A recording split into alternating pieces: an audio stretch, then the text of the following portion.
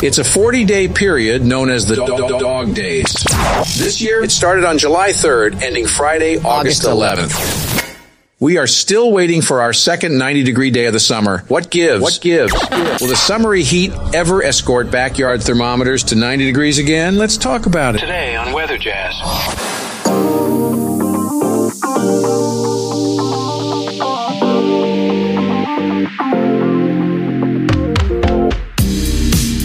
It's Monday, and welcome to Weather Jazz, a world audience podcast about anything and everything, weather, science, earth science, and a whole lot more. I'm your host and the creator of the Weather Jazz podcast, Andre Bernier, and I'm the senior meteorologist on staff with WJW Television in Cleveland, Ohio. This is episode number 547 for Monday, July 24, 2023.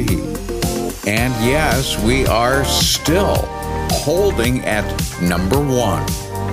That is the number of days that we've seen the temperature hit 90 degrees so far this summer, and it just barely hit 90 on that day in June. And since then, nothing. Will we see more? This is the 90-degree episode on this Monday. I'll also be sharing a post from CaringBridge from someone you all know if you've been following Weather Jazz for any length of time. His name, Neil Manassa, and he's a beekeeper in Northern Virginia, and he's been a very close friend for many, many decades. And in this post that I'm going to be reading, he gives us an update on his bees. All I can tell you is I was exhausted listening to this post. That is coming up in just a little bit. Okay, first of all, we certainly had some interesting weather over the weekend. We had a little disturbance glide in on Sunday, and the number of thunderstorms that popped up were pretty significant. We even had a severe thunderstorm warning that was issued for Cuyahoga County late in the evening, right around sundown.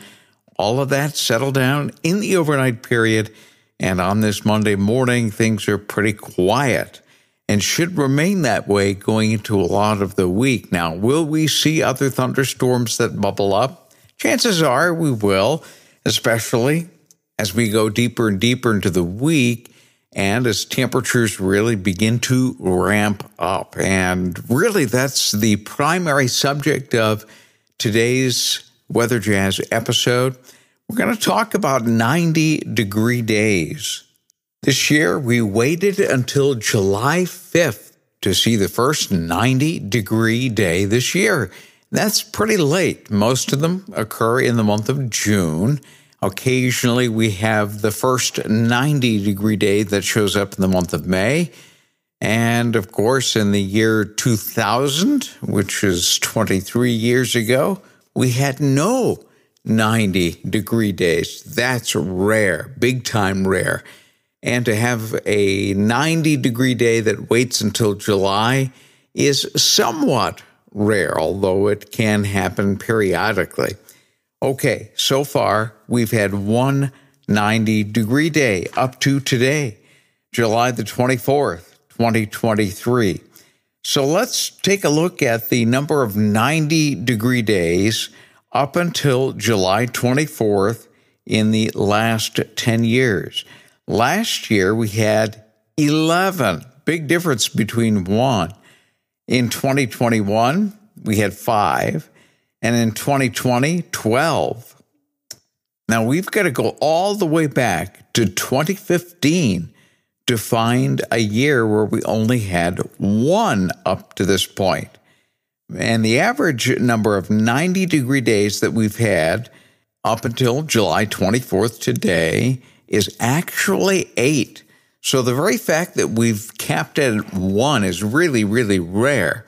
So how often does that happen? In other words, how often do we see only one 90-degree day occurring up to this point, July 24th? And again, that's very, very late.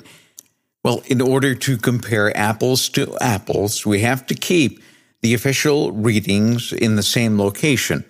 And they moved to Cleveland Hopkins Airport in 1938. So we begin our quest and looking at all of the data from 1938 to the current year.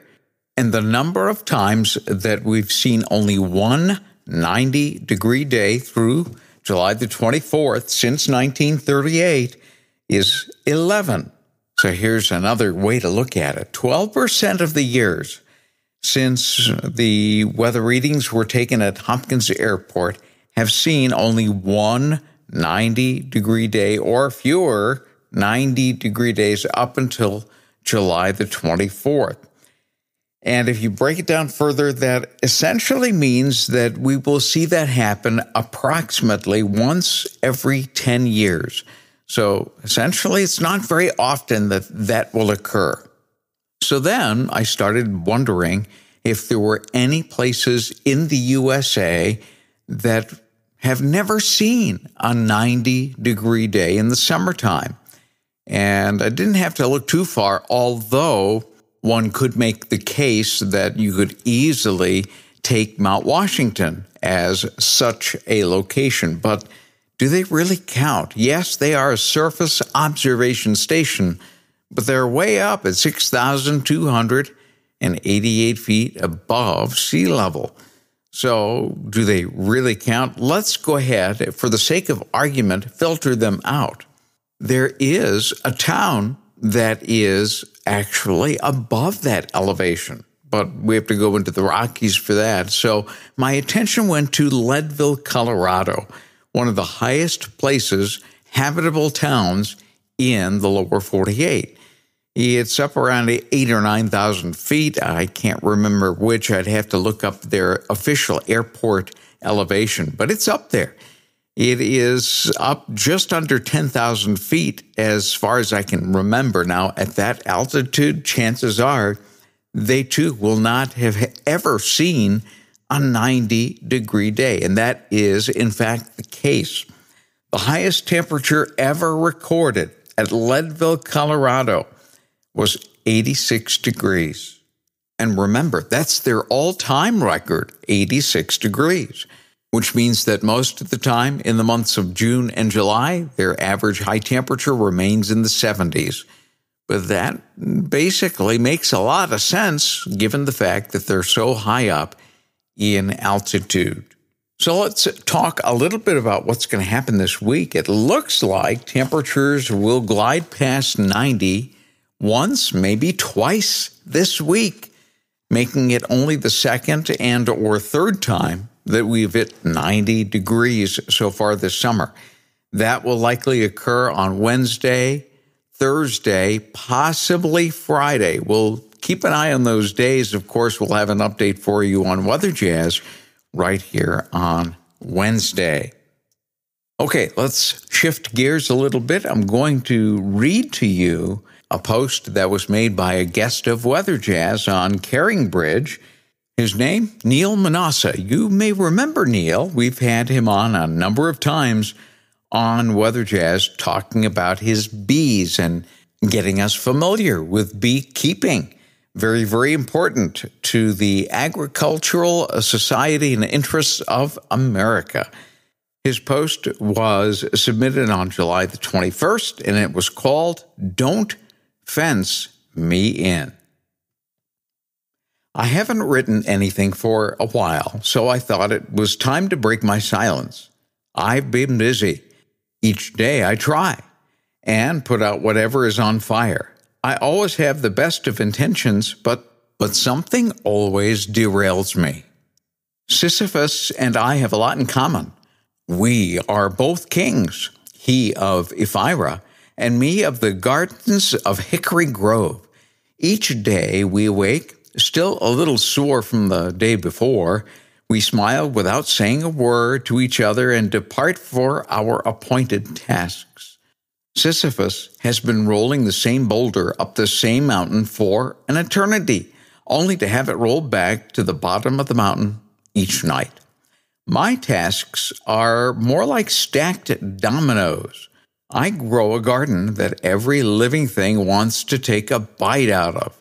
The only way to keep the bunnies, woodchucks, and rats with hooves, aka deer, out of my garden is to build an electric fence around the 10 raised beds. But before the fence can be built, I needed to bear-proof the bees by relocating the 5 beehives inside the electrified perimeter. However, to really do it correctly, the beehives needed to sit atop a gravel bed. Before putting the first fence post in the ground, we had 20,000 pounds of number 55 stone delivered. The truck dumped it in one large pile behind our shed. Kevin and I spent the day spreading the stone into 5 by 30-foot path. The entire run had to be level. After installing the beehive stand, I waited until nightfall, when all of the bees were in their hives, and one by one, I moved each of the 5 70-plus pound hives to their new location. It went flawlessly. I was so proud. The next morning, even before Sisyphus had departed for his mountain, Dawn woke me to report that there were thousands of bees all flying around their old cinder block pedestals. It turns out that the bees are internally imprinted with their hive location. They had no problem leaving their hives, but when they returned, it was to their old locations. I had to quickly put an empty hive box back at their old location so the pollen and nectar-laden bees could land and walk into their old familiar home. Once inside, I would block the entrance, pick up the hive, and bring it back to their new hive location and brush the bees into their prospective hive boxes. The only problem was that I only had 2 spare hive boxes, so I had to play musical hives. I learned that the bees will eventually re-imprint their new hive location, but not before returning to their old location at least 6 times. Sisyphus only has to roll 1 boulder. I had to rehouse more than 60,000 bees over 3 straight days. See what I mean about dominoes? I need to protect my garden beds, but first I had to relocate the beehives. Before the relocation, a beehive rock bed had to be built. After the relocation, I had to spend 3 days in a beekeeper's suit trapping, running with the trapped bees to their new location, opening their old hive and releasing and brushing the trapped bees back into their homes.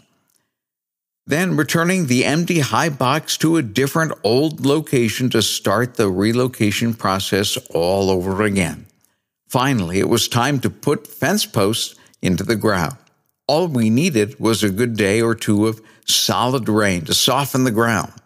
Since May 1st, we've only had 1 solid day of rain.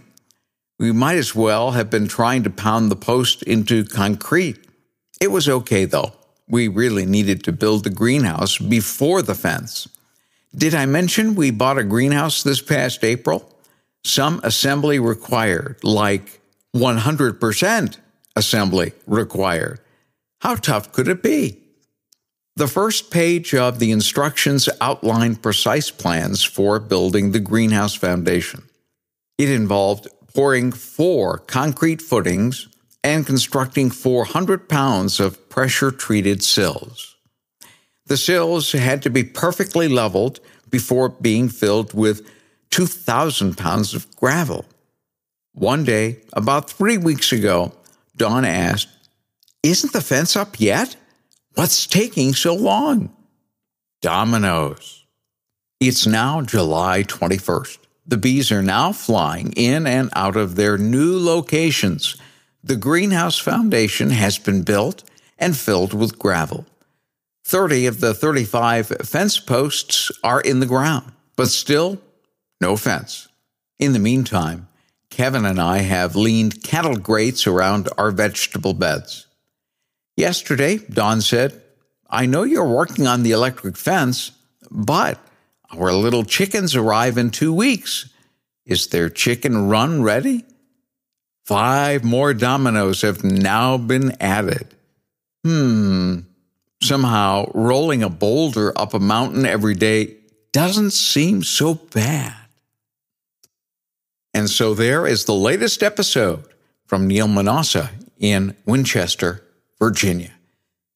Well, I hope you enjoyed today's episode. Help me to spread the word about this podcast inside your sphere of influence. Social media is always a good outlet. Email or eyeball to eyeball is even better. Tell the folks that you run around with that you listen to Weather Jazz, and it's fun. At least we always try to make it fun. Do you have a question, topic suggestion, or otherwise? I welcome your input, even if it's just to stop by to say hello. You can reach me, weatherjazz@yahoo.com, by email. Also via voicemail at the Weather Jazz Podcast Audience Connect line, 234-525-5888. Well, we are in the dog days of summer. Where in the world did we get that name, Dog Days? Since we're approaching Science Wednesday, we'll take another Science Wednesday to deviate from the Big Blue Marble series to talk about the dog days of summer and the origin of the name. Hope you'll join us. We'll see you Wednesday right here on Weather Jazz. Weather and science across the globe.